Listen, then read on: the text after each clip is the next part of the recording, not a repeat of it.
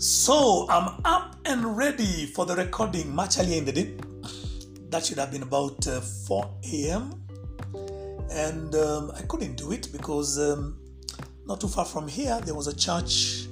I believe they were having a vigil, a kesha of sort. And so the interruption would have been quite massive. So I opted to wait.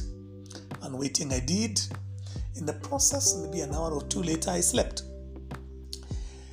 So in my sleep, I actually dreamt. Can you imagine? I dreamt. And this will come as a surprise to somebody. So I dreamed that we are in town and I'm with Richie, our very own Richie High. And we are going for a lunch hour meeting somewhere, can't remember where, but someplace in town. And I'm asking Richie because I don't have a mask. He needs to get me a mask, buy me a mask because I didn't have loose change. And then we are late and we have to run to preach. And I think in the process of all that, I remember telling him that I was going to speak on, is there no balm in Gilead? Okay. This is found in Jeremiah chapter 8 verse 22 if you didn't know. It's one of those old scriptures which I've known for quite some time. And to be honest, actually I've been thinking about it, but in passing. So it came back through this dream. Okay, we didn't get to the meeting. I woke up somewhere in the process. So I was telling my wife after that, what happened. And I said, I think I'm going to talk about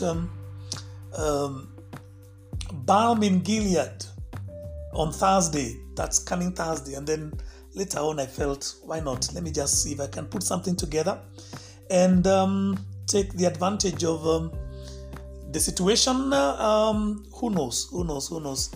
It just could be an indicator or my cue for someone to receive a word in the process. So Jeremiah chapter 8 verse 22, and I will read. This is what it says. It's the last verse of Jeremiah chapter 8. It says, is there no balm in Gilead? Is there no physician there? Why then is there no healing for the wound of my people? It's a very sobering word. Okay, so this is Jeremiah speaking, if you know the background, and he's saying, look,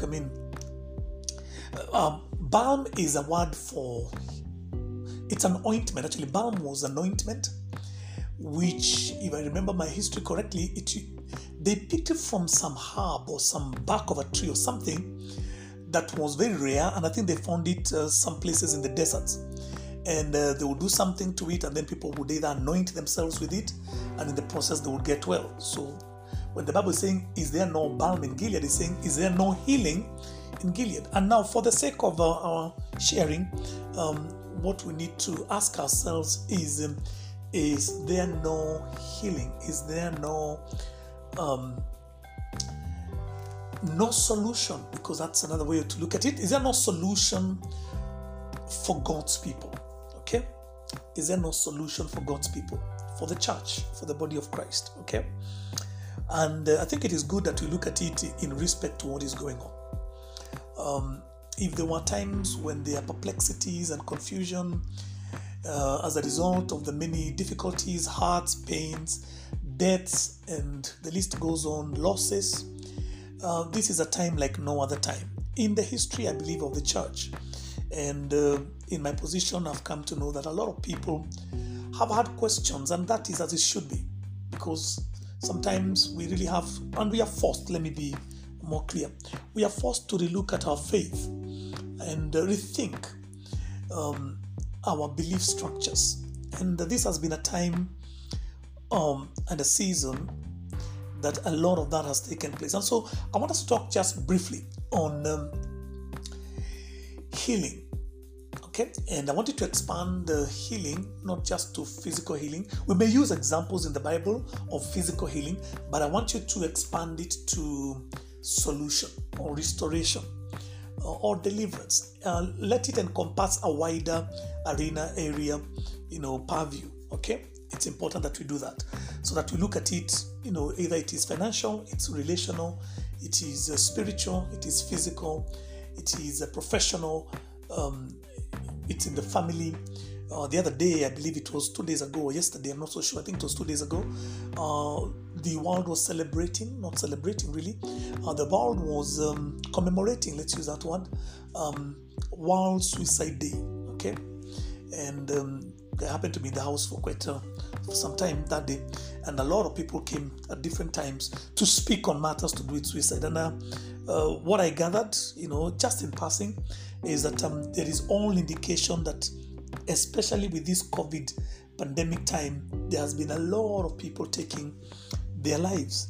So obviously there's a problem out there, and I don't want us to be ignorant of that fact. And also, I don't want us to shut our eye that this can only and does only befall those who are outside of the faith, because we are better than that, we are wiser than that, and we know that we are part and parcel of this society, the community of men, and we do get affected. And especially some of the things that are happening, they affect us, almost in a similar way with any other person next to us. So back again to Jeremiah 8:22, is there no balm in Gilead? Big question. Okay. And I want to believe that a lot of people are asking this question. Is there no physician there? And if there is, the Bible says, how come the health of my people has continued to fester, has continued to deteriorate, has continued to go from bad to worse? So I'll look at a couple of examples in the Bible and then maybe see we can correlate them. And I'm sure by the end of it all, you'll pick something that you can run with. Okay? Great. I'm here with my wife, and she's my audience. She greets you. She waves. And a good morning. Time now, it's about, it's 9:38 when I'm doing this recording. 9:38.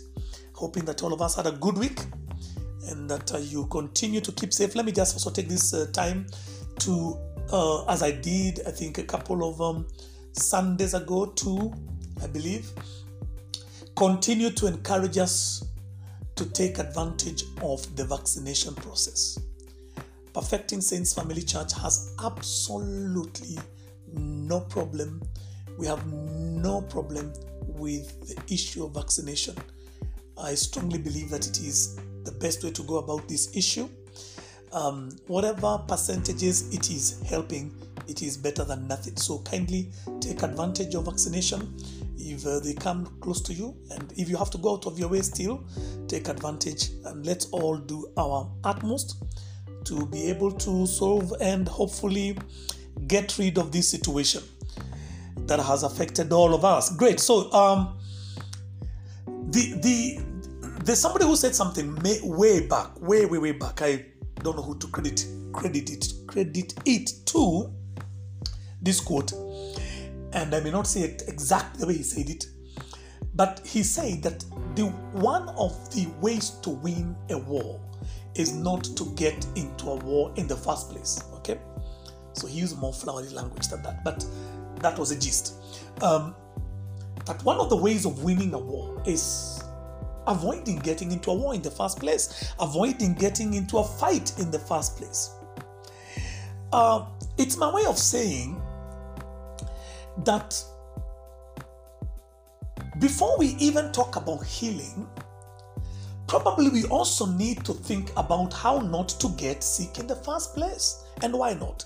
And please, again, I want you to expand your horizons. Think widely, okay?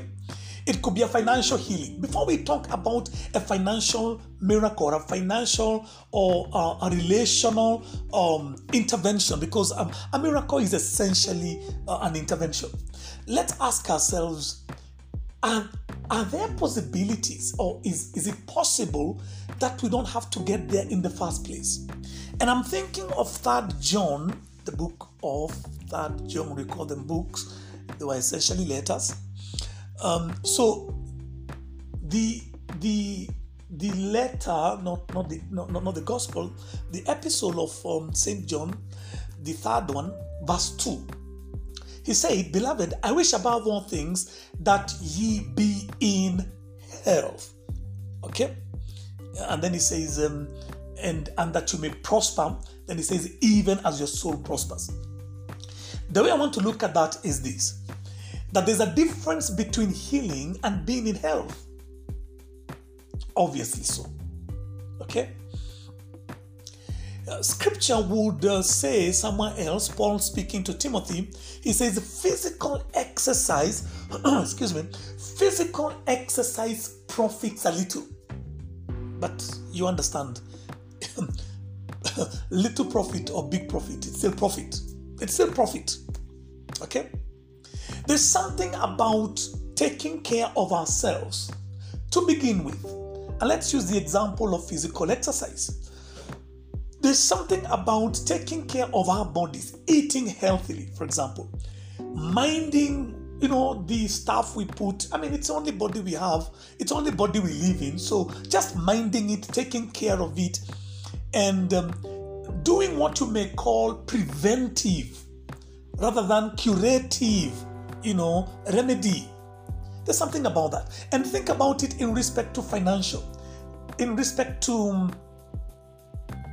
family, in respect to relationships. Okay? Just as much as in respect to physical healing. Okay? I mean, around here, there's a lot of people doing, all manner of stuff, because people here do have a bit of shambas and people grow crops. We all know, and I'm sure all of us are aware by now, that if you left your garden, your shamba, unattended, without any doubt, weeds will grow and you're going to have a problem later. And you'll have to do a lot of work of unweeding and trying to prepare that ground again for you to plant the correct crop. And I think the same can be said about us. Scripture would say somewhere else that my people perish for lack of knowledge. I'm also thinking of another part of scripture that says, guard your heart. Guard your heart. Put sentry, place a sentry over your heart. Which other way can we render that? Protect your heart with all diligence. Why? Out of it flows the issues of life. And I think we have to start at a place of, how can we get to a place of, let me put it that way, not in the first place needing a miracle. Okay, I use too many times place. How can we arrive at a point where we don't need a miracle in the first place? In the first place.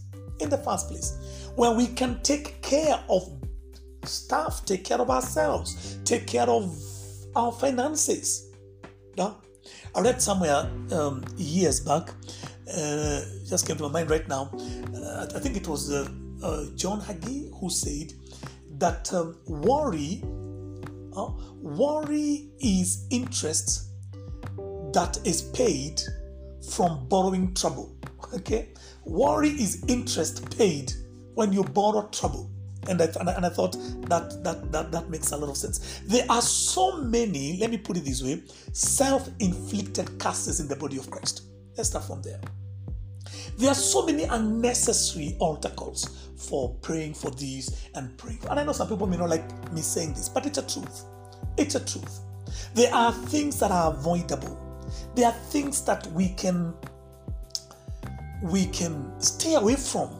Just stay away from. Jesus told a woman one time, I think she'd been healed. And then he met her later and he says, go and sin no more, lest a worse thing befalls you. There are things that can be avoided. Okay? Just like we read, guard your heart with all diligence. Out of it flows the issues of life. There are things we can avoid. We know of Joseph who ran away. When he was tempted. He ran away. He didn't wait out there and ask God for intervention while he took off. Okay? So, I think the point is made that in the first place, it is good that we realize that a miracle is not a Christian requirement. I don't know how to place that in a way that it will not sound almost like if I am blaspheming. Okay? that a miracle is an intervention. That there are so many things that don't require a miracle.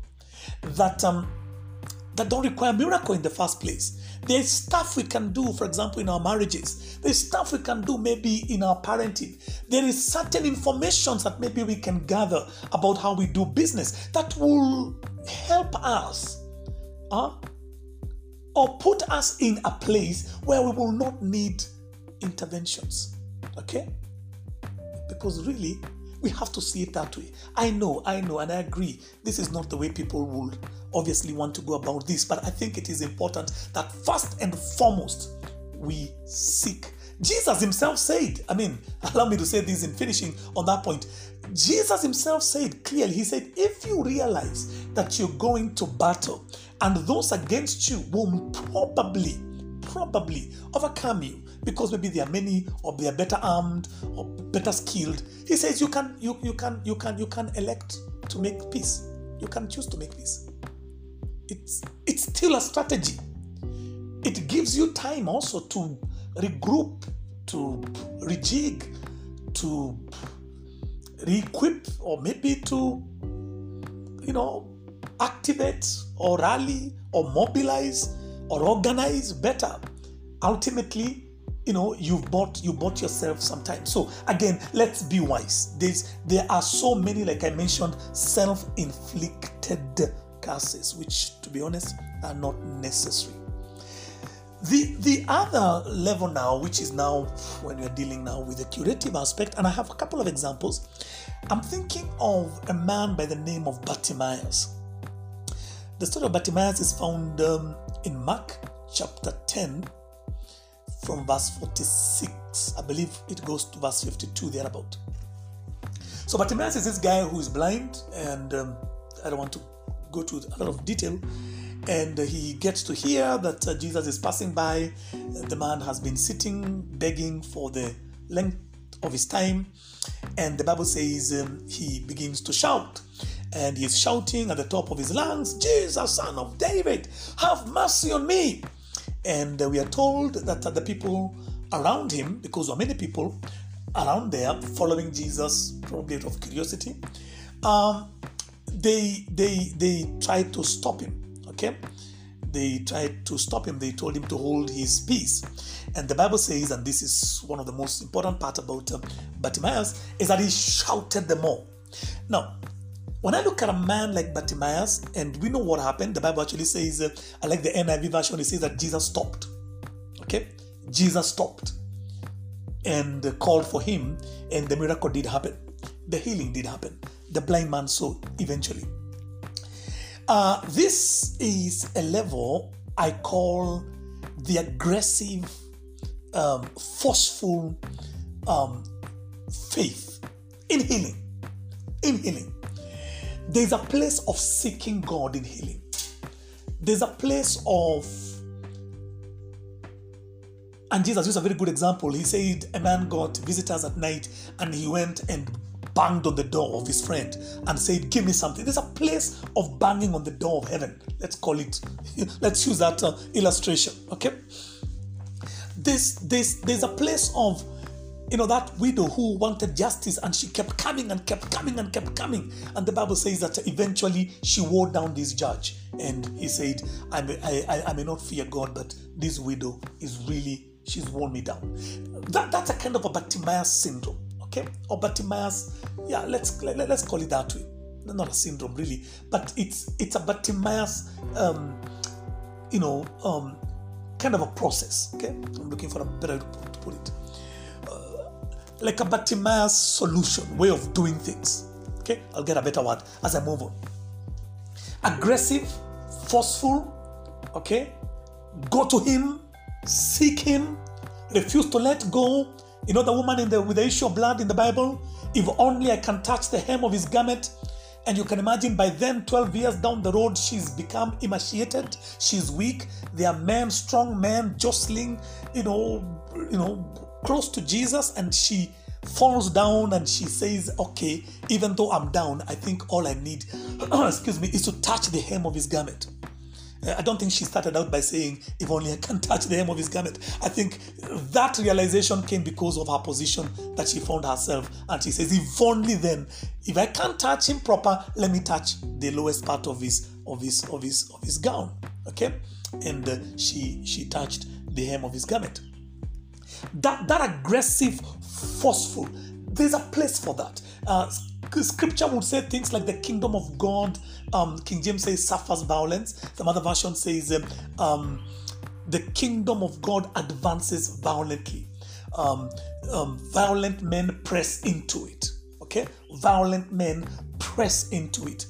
So there's that place. And I think a lot of people probably we are too, quote unquote, gentlemanly for this. Too gentlemanly. There's that place of I cannot be denied. Let's call it that way. The I cannot be denied kind of faith. And it's replete in scripture. There's a woman whom, she came to Jesus and she says, my daughter is vexed by a demon. And the Lord himself said, look, you are a Canaanite woman. And I came for the Jews, I'm paraphrasing. And so I can't give you the bread of the children, which is healing. I can't give you that bread because it's not your time. And the woman says, yes, Lord, I accept that I'm a dog. I'm a Gentile dog, because that's a word which was used. But even the dogs. And she was very dogged. Let me put it that way. She was very determined. I mean, that's a true meaning of dogged determination. Huh? She was very determined, very intentional, very focused, very aggressive, very persistent. And that miracle which somebody, as it were, grabs, quote unquote, God by the collar, and he says, heal me also. That if you can, bear the illustration. It's not a good one, but people who really don't let go. It is, what's the name of this man? It is Jacob, saying, it is Jacob, I believe it is, saying, I'm not going to let you go. No? The supplanter, it's Jacob, right? Yeah. I won't let you go till you bless me. Till you bless me, I won't let you go. And the Bible says he wrestled with God the whole night. Okay? There's a place for that, church. And I pray to God that we can find that sweet spot. Trust you me. It's an amazing place. It's an amazing place. It's an amazing place. When you are so convinced of what you're convinced about, either it's relational or financial, or whatever it is, and you want it and you want it, and it is either you get it or you get it. It's like there's no other option available. Okay? And there is no, you are not going to set off, say for example, you're not going to set off for poverty. As an example. You know you are right in the kingdom, and you know it is available in the covenant, and you're going for it, whatever. If it kills you, you're going for it. No? So there's this guy who did a movie. It's called 50 Cent. 50 Cent did a movie. I think there was something about the title of the movie, and they were saying get rich or, die trying. Okay? Get rich or die trying. So something close to that, whereby there is no option. There is no option. There's no option but to go for, they call it what? Broke? That's what they call it. Go for broke. Go for broke. Go for broke. That's the idiom they use. So, and I enjoy this. I love this because I think that spirit of aggression is a true nature of the spirit of faith. Faith is always going. Faith is always going. Okay? Faith is always going. I was saying the other day that 2/3 of God is go. 2/3 of God is go. Okay? So God is also a go God. Okay? 2/3 of God is go. 2/3 of God is go. So there's not an element of aggression and movement towards your goal, and that is very, very determined, dogged, and all that. The number 3 and the final one, I didn't know exactly what to call this. Okay? I labored with words like obedience, miracles, amongst a few others. These are not miracles which you can say a person went out for broke, like we said, stuck out their necks, went on a limb, so they call it, went on a limb, to vouch, you really go on a limb. It's going to happen. These are more of participatory miracles. I think that's a good word. It's a very participatory miracle. Now, it's always good to know which one you need to go for. Okay? I don't think I said that correctly. Because sometimes we may have to move from one to the next and to the next. So sometimes we may have to try all the cards that we have on our hands, or in our hands. Throw this one, you throw this one, and see which one works. Now, on this one, I have examples. So I'm thinking of 1 Kings 17. She's called the Shunammite woman.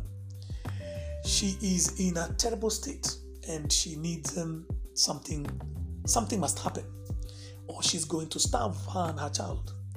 But when the man of God comes, he brings out a situation of, you got to cooperate with God on this one, because that's really what I see with this. It's very participatory, and it has an element of collaboration and cooperation. So she's asked, what do you have in the house? She says, I have a little flour. He says, okay, go bake me some bread. Okay, make me some cake and give it to me. Now, that's extreme, because if all you have is a little bread and give you a little flour, when you bake it, you eat, you're going to die. And then somebody comes and tells you, look, you really want this thing? Offer it. Do something. And that's why I was saying that I was laboring with the word obedience miracles. And a lot of miracles. And in any case, there's a way in which faith and obedience can be used interchangeably, but that's for another day. Because when you look at Abraham, he obeyed. Leave your country, leave your family, leave your people. Go to this place I'm going to show you, some place. But step out. He obeyed. He's called the father of faith. That's what I'm saying. There's a way in which it's like two sides of one coin. But you understand, even in the example I'm giving you right now, it's a very participatory miracle. Okay?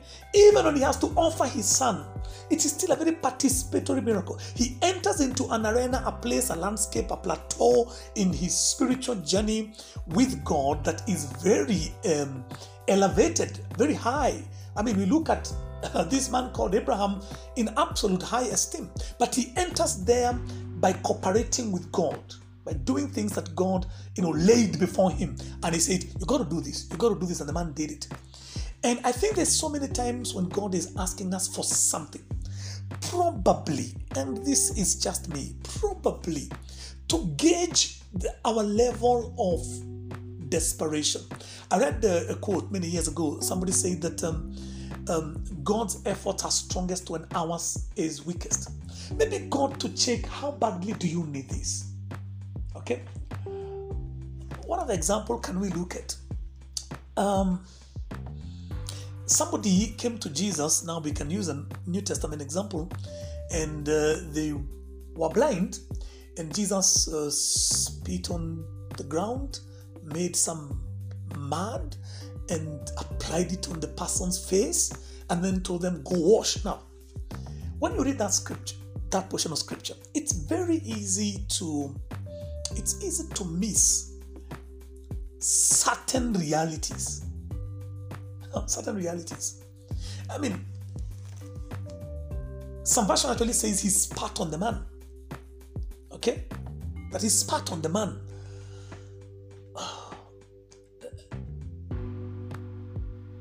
What do you think was going on in this man's head at that time? Because it is almost demeaning, belittling. There is no reference that you have at the back of your mind that this is how this is supposed to go. There is no prior history where you can say, yeah, I think this is how. I mean, by the time he came to Jesus, he had people being healed of blindness, and most likely, okay, they were just told, go your way, your faith has healed you. They were laid on hands. This is unique, this is peculiar, and it is borderline almost insulting to his person. At that particular time, that guy can walk in protest and defiance. And sometimes, and I can tell you this for a fact, many times God will do something that will really blow your mind. I mean, it's like he is provoking you. It's very provocative. It's actually very provocative. But the man says, look, as long as it is the master who has done this for me, I'm game. What do you think were people telling him when he was going to the place to clean himself? Because sometimes, we read and we don't really try to place the proper imagery. How many people do you think told him that, you've been played? Who is this that has a right to? I mean, you are more blind with mud on your face now. Which script is he using? Show me the scripture. What's the reference? And the list goes on. So many times, and please listen to me very closely, God will demand an action from you. God will demand an action from you. And in that action, it is God's way of saying, let's meet somewhere halfway. Let's meet somewhere halfway. It is not so much like the second point where I believe and etc. It is more of God demanding an activity. And there are examples in scripture where people had to meet God somewhere halfway.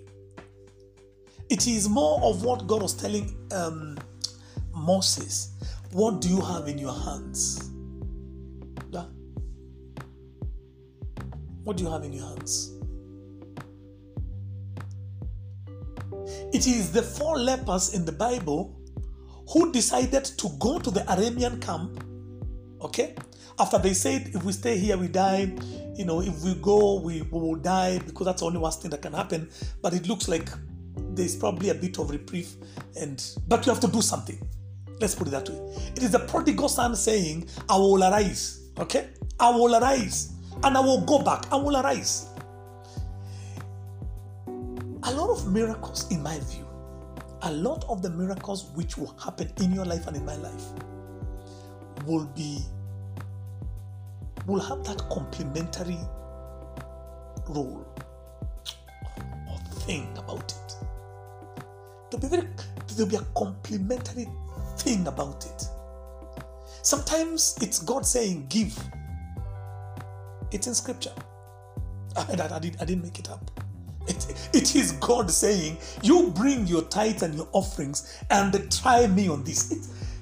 There are times God will use different things. And you have to be certain that it is clear in your heart and in your mind. So that when you step in that direction, you, as it were, meeting God halfway. Okay? In scripture, that is replete. Whoever you talk about, from David to Jeremiah, whoever you bring up, you will find God placing a demand on them. Okay?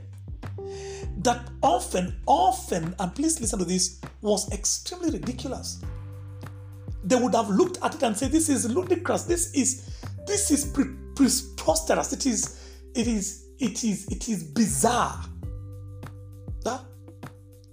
It's bizarre. But it's God doing it. You're looking at Isaiah. It's just God doing things to people and then saying, now I know that you love me. Yeah? You know the scripture from Genesis, God speaking to Abraham after he sacrificed Isaac. Keyword here, sacrificed Isaac. We know he didn't kill him, but as far as God is concerned, he perfected the intention to become an action. That's what God does. He perfected the intent. As far as God is concerned, it became an action. Okay? Now I know that you love me, that you will not hold anything against me. And then this is the difference between the first time, I think in chapter 15 and chapter 22. Same words are spoken, but in the second place, chapter 22, God added one word: surely I will bless you. Surely I will bless you. Same word, but there was no surely.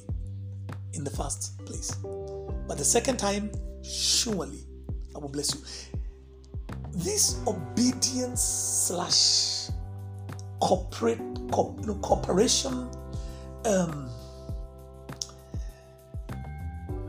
collaborative, let's meet halfway approach, in my view, will be 90%. And this is just me. Will be 90% of how you will operate with God. It is, from where I sit, the preferred way that God deals with things. You look at the Gospels, that's what you're going to see. People acted, God met them halfway. God placed a demand, and people met God halfway. Okay? God placed a demand, people obeyed, and in the process God says, okay, because of this thing, not only will I bless you, I will bless your children, I will bless, I will go to the fourth generation. That is replete in Scripture. So, what am I leaving out? Feeding of the 5,000, seminar. What do you have? Okay? What do you have? What do you have? And I've always asked a question in the case of the lepers that walked towards the Aramean camp when Samaria was besieged. I've always asked the question, what would God have magnified? Because the Bible says when they walked, God magnified their steps, and it became a thunderous, noise in the camp of the Arameans that they took off. And they said, the king of Samaria has brought all the other kings from all over the place, and we are about to be overwhelmed. And they took off. So, and I've always asked the question, what will God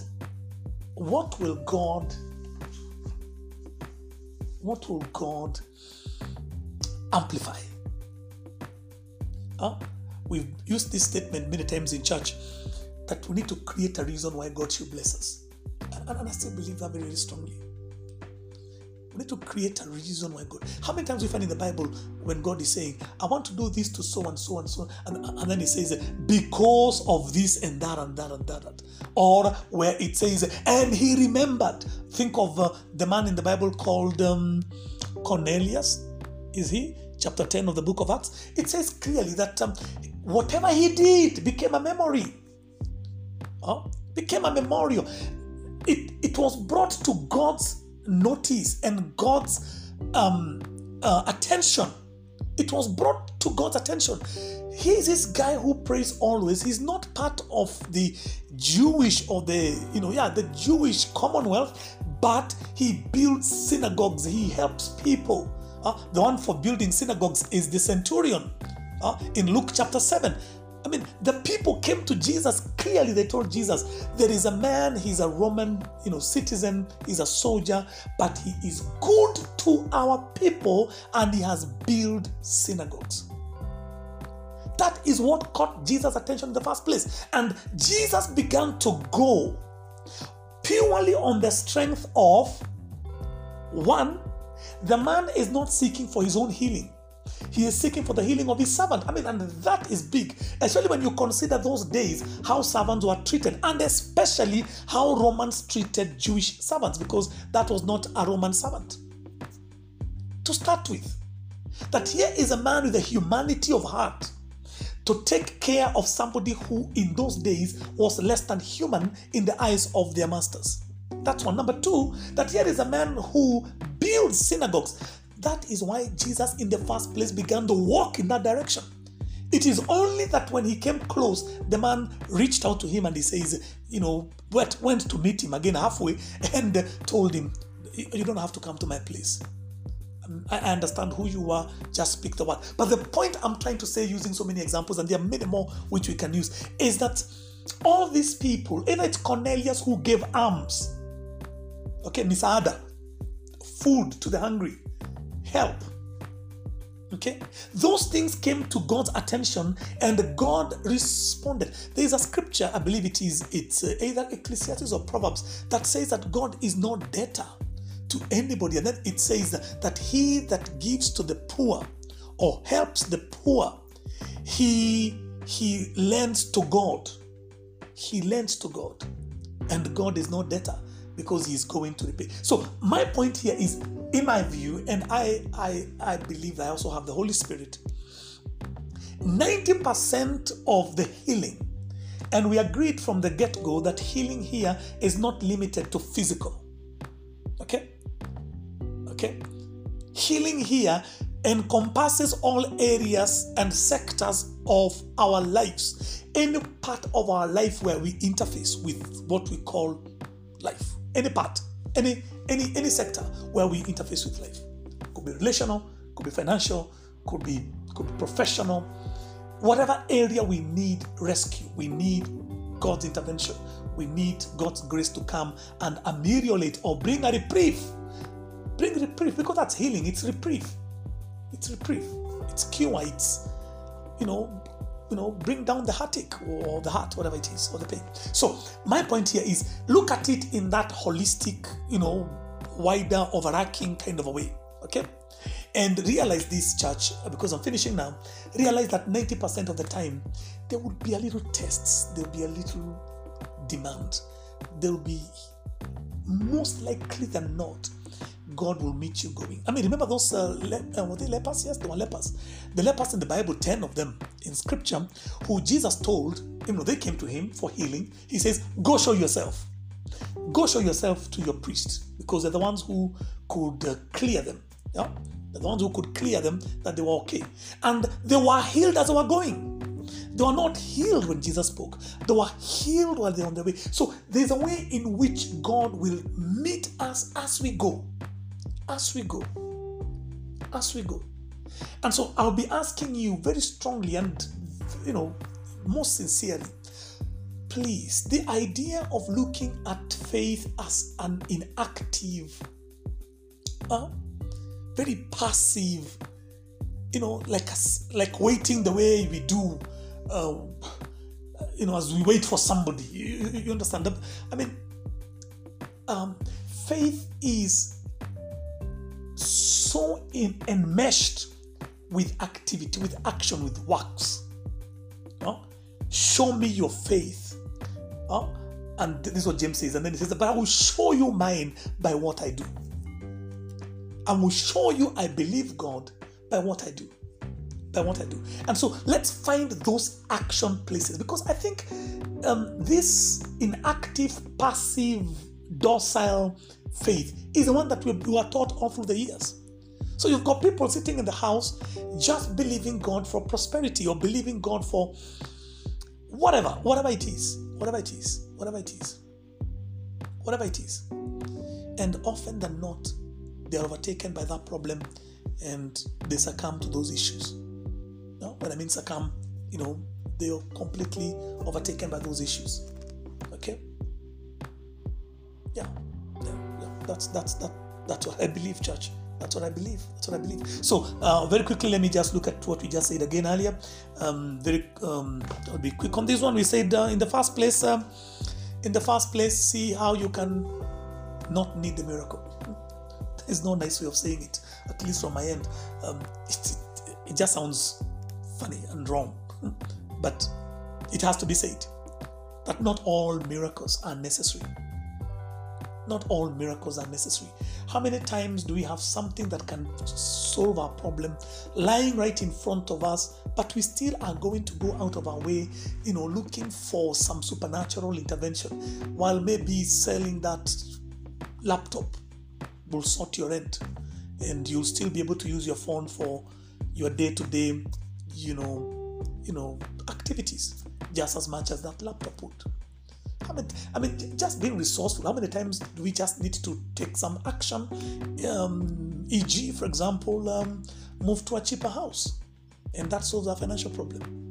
Or even sell that car and use public means, and that solves the problem. Okay? I mean, and the list goes on and goes on. So, we said earlier that sometimes the best way to win a war is not to get into one in the first place. Okay? I mean, that's the truth.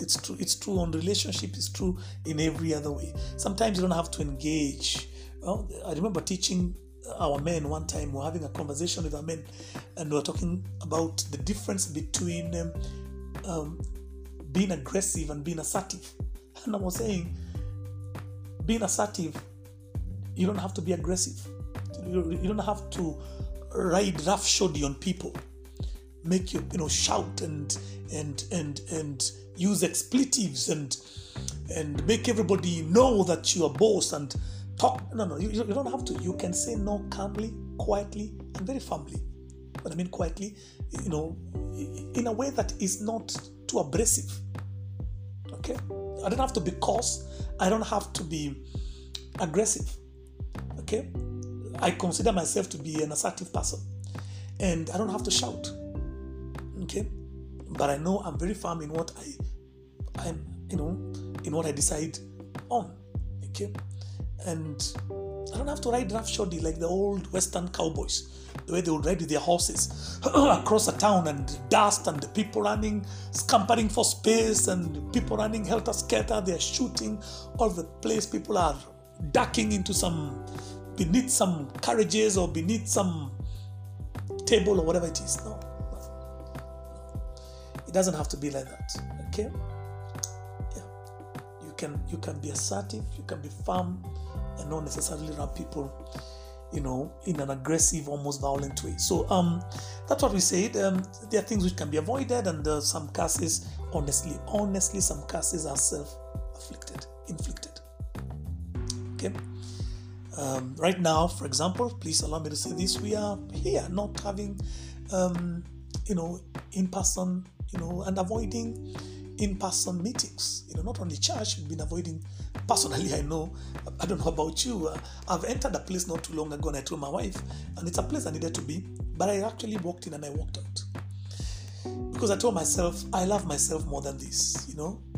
I really thought that the protocols were not being followed, as they should. And why are we doing that? Because we don't want to fight or deal with a problem that we can avoid in the first place. If it comes, so be it. If we have done our best, granted, I understand. It happens to the best of us. Some things you can avoid, but what you can avoid. To be very honest, avoid. That's why we stuck at home. That's why we're recording. That's why we're doing what we're doing. Okay, we look forward, of course, to getting back together again. Like we mentioned some time back when we started these COVID pandemic issues, we say that the Christian church is essentially a gathering church, and we're looking at a couple of scriptures to that effect. But for now, we try and do our best to stay away from trouble. That's it. I don't see yourself walking into some dark alley somewhere in Dandora or Huruma. I don't see yourself doing that, at midnight. Really. And then you say, I'm a man of faith or a woman of faith, and stuff like that. These kind of things, they fall under foolishness. Okay? There are things which we do. That's why we burglar-proof our houses. That's why we secure our cars. And that's why we do exercise. That's why we eat healthily. And I should be encouraging all of us, because we are aging. We are aging. We are aging, and sometimes as you age, certain things don't work, as proficiently or as efficiently as they used to do when you were 16. So take care, please, take care. Just take care. You can't just go and eat everywhere and anywhere. So the second thing which we said is the go to him, kind of faith. A faith which is more, is very forceful. It kind of grabs God by quote unquote the collar. It's not a very good example, but it's a faith that refuses to let go. It's very dogged, and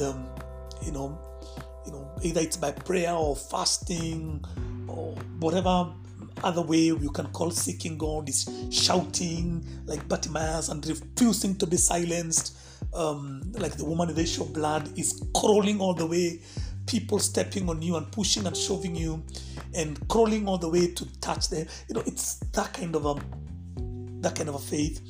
And the other one, we simply said, it's doing something. It's like provoking God. Okay, it's like provoking God to do something. Okay, I've done my bit. I've done this. The centurion, I've done the thing. The Cornelius, he has given up arms and he has prayed. Whatever it is that you may want to call this, that makes God to look in your direction favorably. My time is really up. Thank you so very much. Again, I just want to remind you that we are planning not too long from now to communicate concerning our in-person reopening. Please give us some time observing a couple of things and then encouraging us again. Please, encouraging us, all of us, kindly. Go get jabbed. Please, go get jabbed. Don't fight science. You'll be the loser. Go get jabbed. There is something there, and let's take advantage of it. Thank you again and good day. God bless you all.